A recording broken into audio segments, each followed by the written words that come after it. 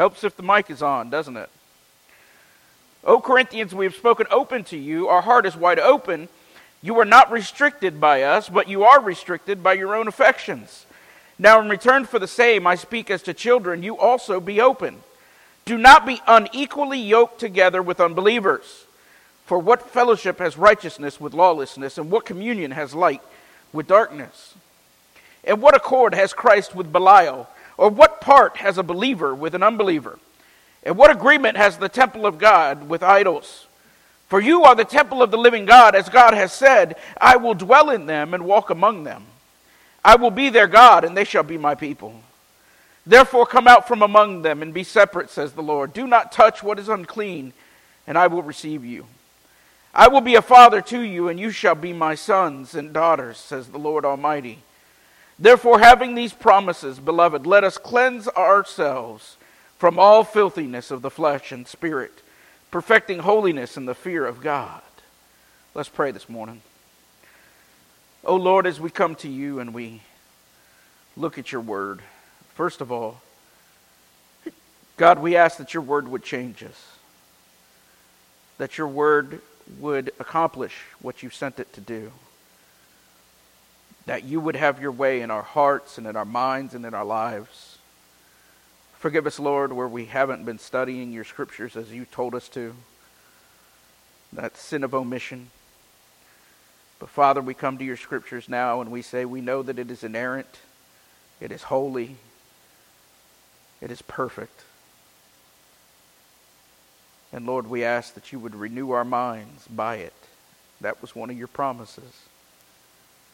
And we thank you for it all in advance in Jesus' mighty name, the strong Son of God. And the church said, amen.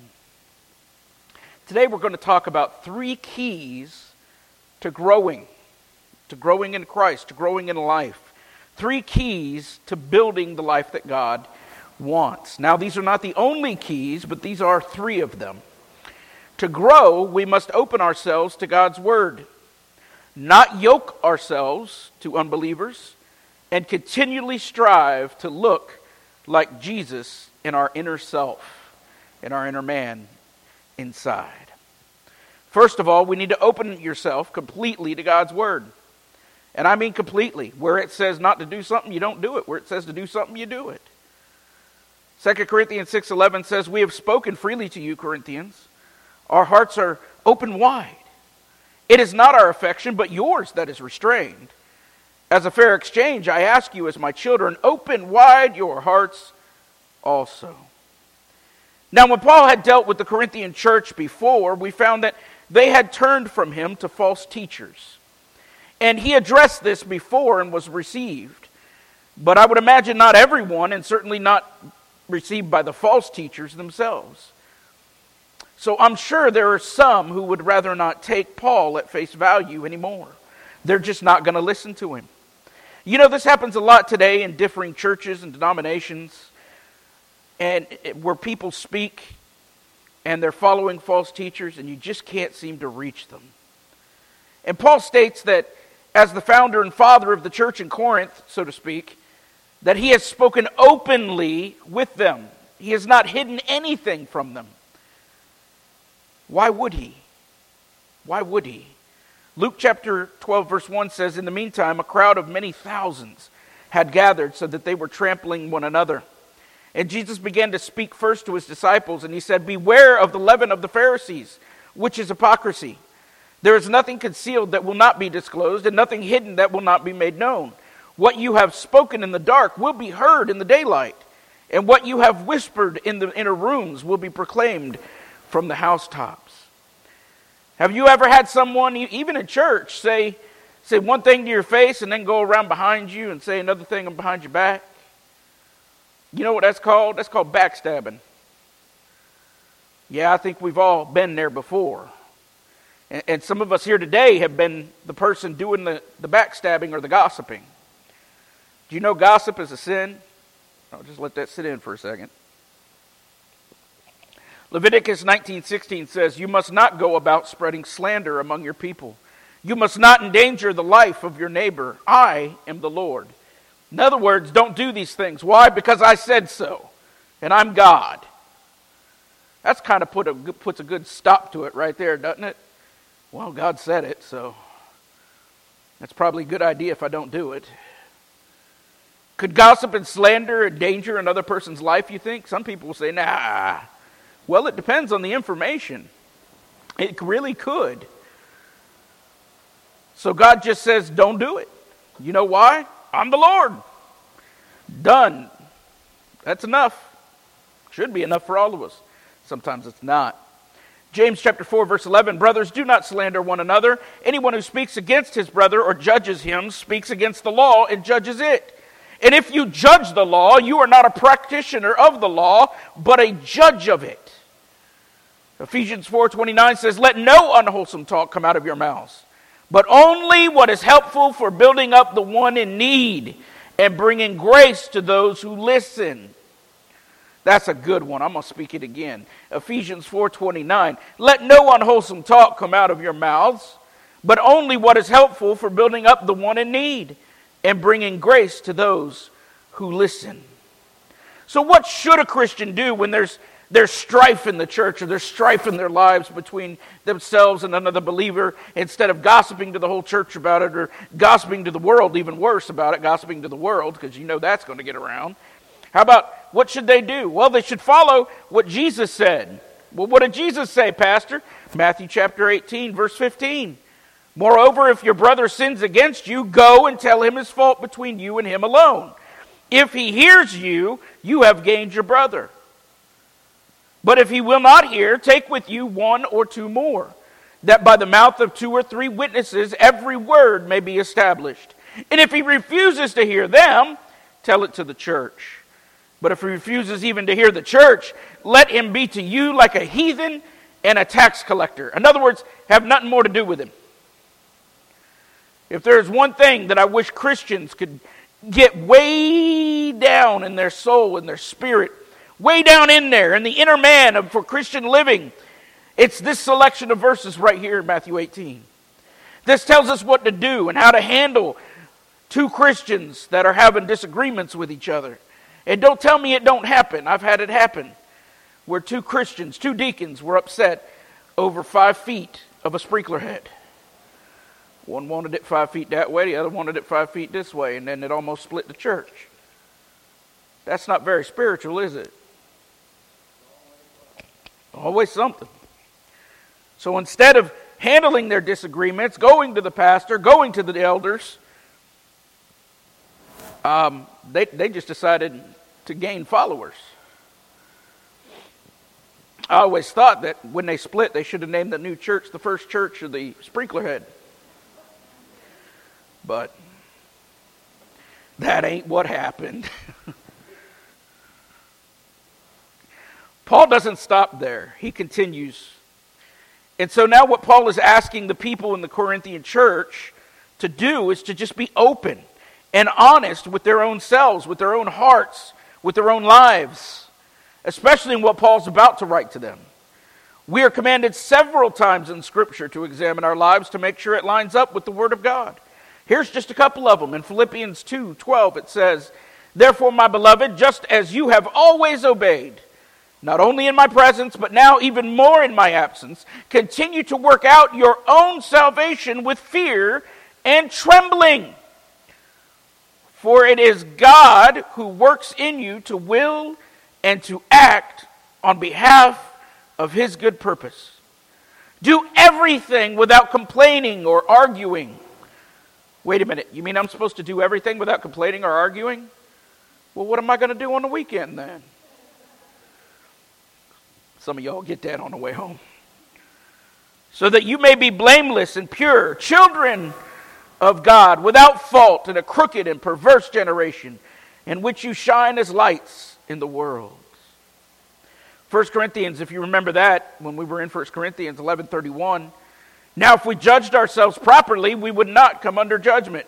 Where have we seen that before? Could that have been this morning when we took communion? "But when we are judged by the Lord, we're being disciplined so that we will not be condemned with the world." You know, I got a couple of quotes here. One by Albert Einstein, believe it or not. He says, "A true genius admits that he or she knows nothing." And Patrick Henry said this: "For my part, whatever anguish of spirit it may cost, I am willing to know the whole truth, to know the worst, and to provide for it." Number 2, do not yoke yourself with believers, only yoke yourself with believers, not unbelievers. Yoke yourself with believers only. 2 Corinthians 6:14 says, "Do not be unequally yoked with unbelievers, for what partnership can righteousness have with wickedness? Or what fellowship does light have with darkness? What harmony is there between Christ and Belial? Or what does a believer have in common with an unbeliever? What agreement can exist between the temple of God and idols? For we are the temple of the living God, as God has said, 'I will dwell with them and walk among them, and I will be their God, and they will be my people.'" What a strong statement.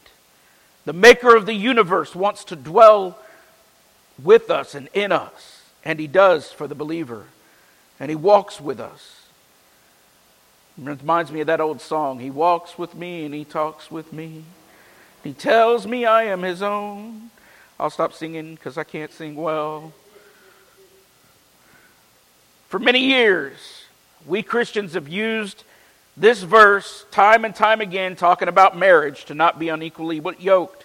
But you know what? We were right. You know what else? It's not just talking about marriage. That's not that all this applies to. What if 2 people are thinking of starting a business together, and one is a Christian and one is not? Guess what? The answer is no. But he's got all the money. No. Jesus said no. Why? Because the heart of the Christian will not reflect the heart of the unbeliever. You are diametrically opposed. You have 2 different worldviews. One is a Christian worldview and the other is not. What do you do when your partner wants to do something illegal or unethical? What do you do in that point? Well, now you're kind of in a problem, aren't you? Sneaky situation. As a Christian, those kinds of solutions shouldn't even enter your mind. So we don't do them. You and I are the temples of the living God, the dwelling places of the Holy Spirit. Why would we join someone who worships idols?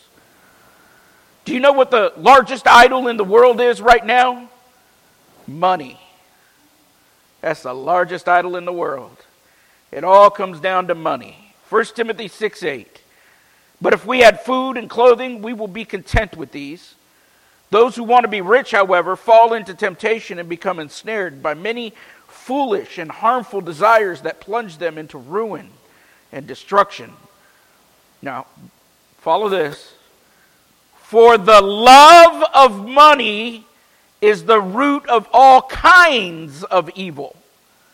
By craving it, some have wandered away from the faith and pierced themselves with many sorrows." There's a lot in that reference. I'm going to let that sink in for a second. It's not money, it's the love of money. And it's not the root of all evil, but it's all kinds of evil. By craving it, some have wandered away from the faith and pierced themselves with many sorrows.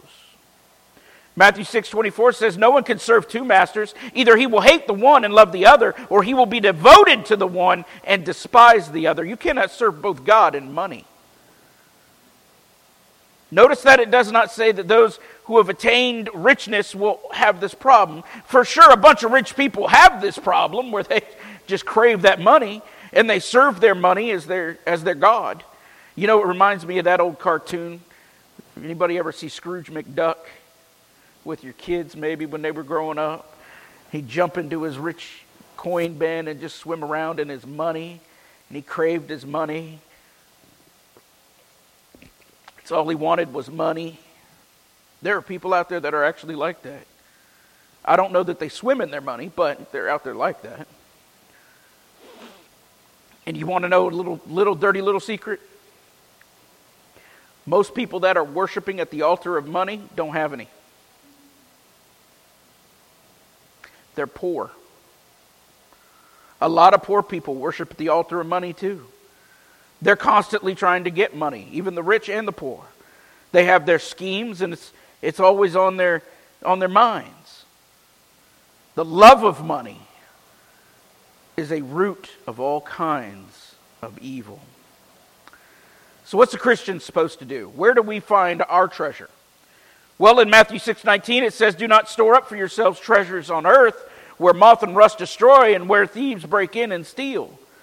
If you don't believe me that moth and rust destroy and the world takes over things, look around us. You ever seen an abandoned house? Just 2 years out, it's already got stuff growing in it. Moth and rust and the earth, and they just eat up the things that we place our value in, doesn't it?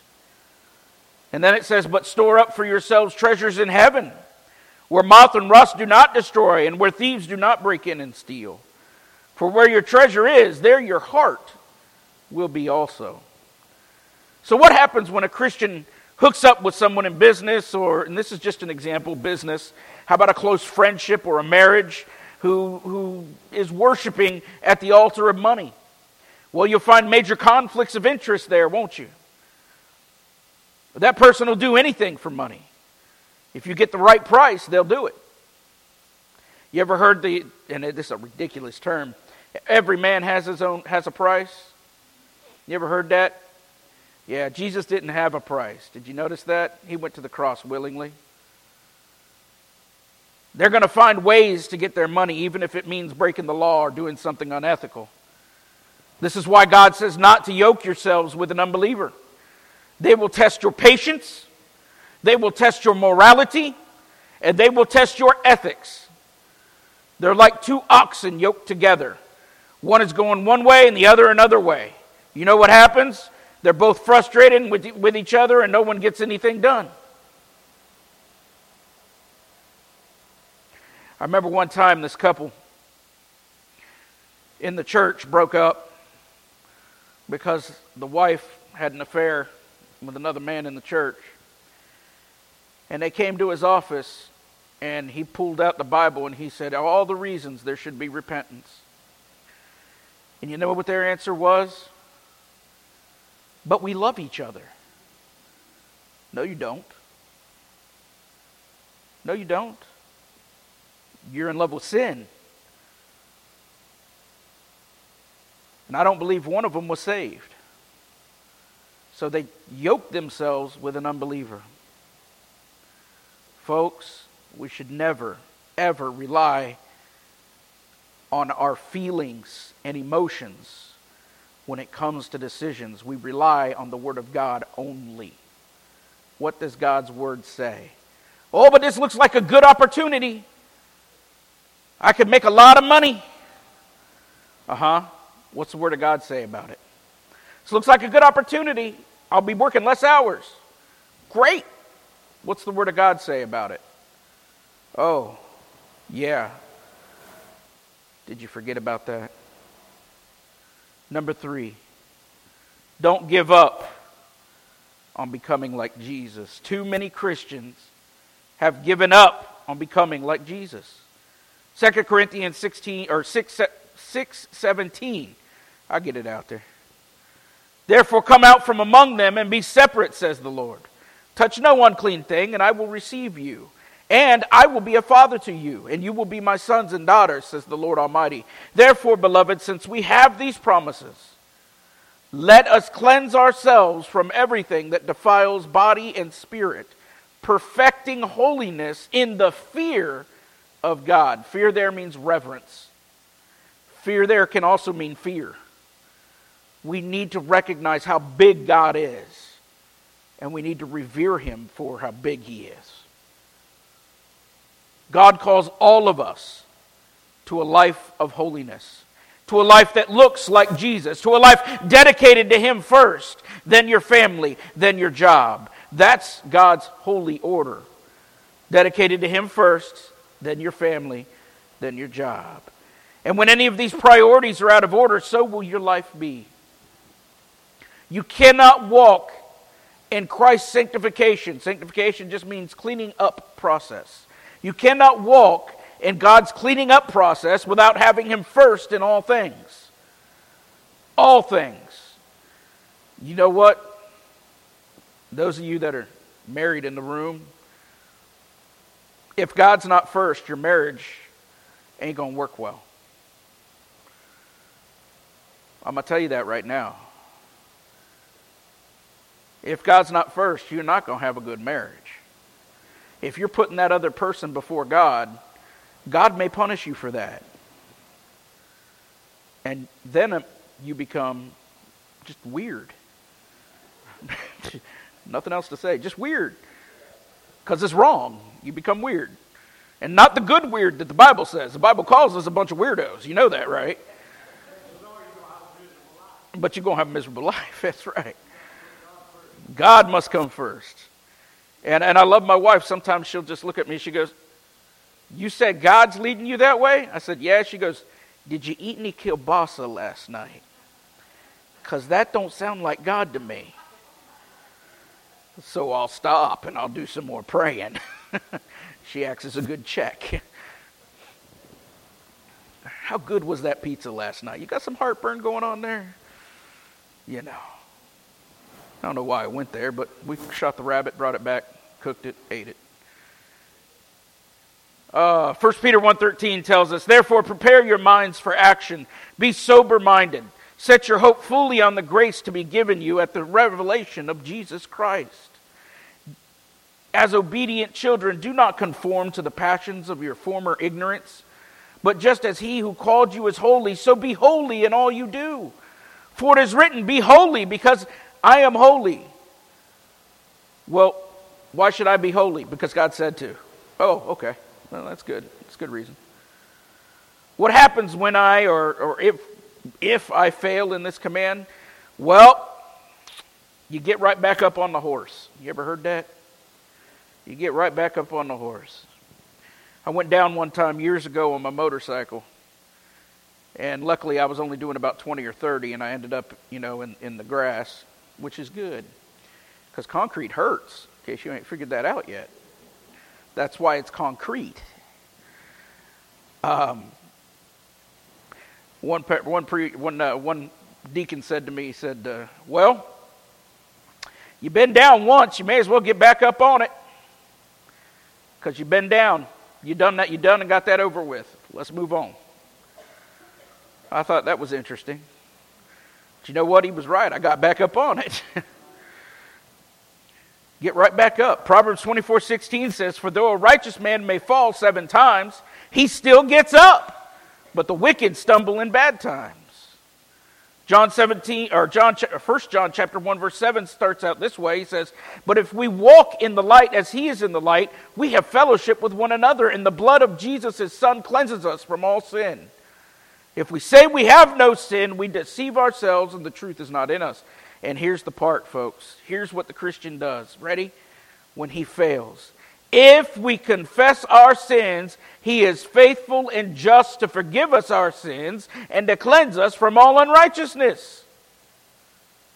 And if we say we have not sinned, we make him out to be a liar, and his word is not in us." Anyone who tells you that they no longer sin, men, put a hand on your wallet and an arm around your wife, because if he'll lie to you, he'll steal from you too. Can a sin that just keeps hanging on day in, and I get asked this a lot, and day out, year in and year out, frustrate us and make us want to give up? Oh yeah. Yeah, it can. It can. But as Peter said, but as John said in John 6:68, well, John wrote it, Peter said it, but Simon Peter replied, "Lord, to whom would we go? You have the words of eternal life." Whom else can we go to but Jesus? Besides, when you don't repent on your own, then God has to do what every parent has to do from time to time and spank you. And trust me, he does it.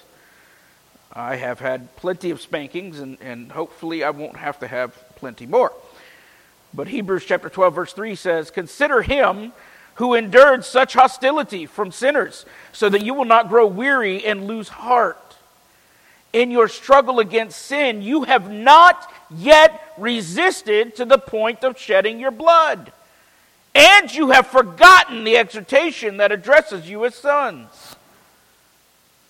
My son, do not take lightly the discipline of the Lord, and do not lose heart when he rebukes you.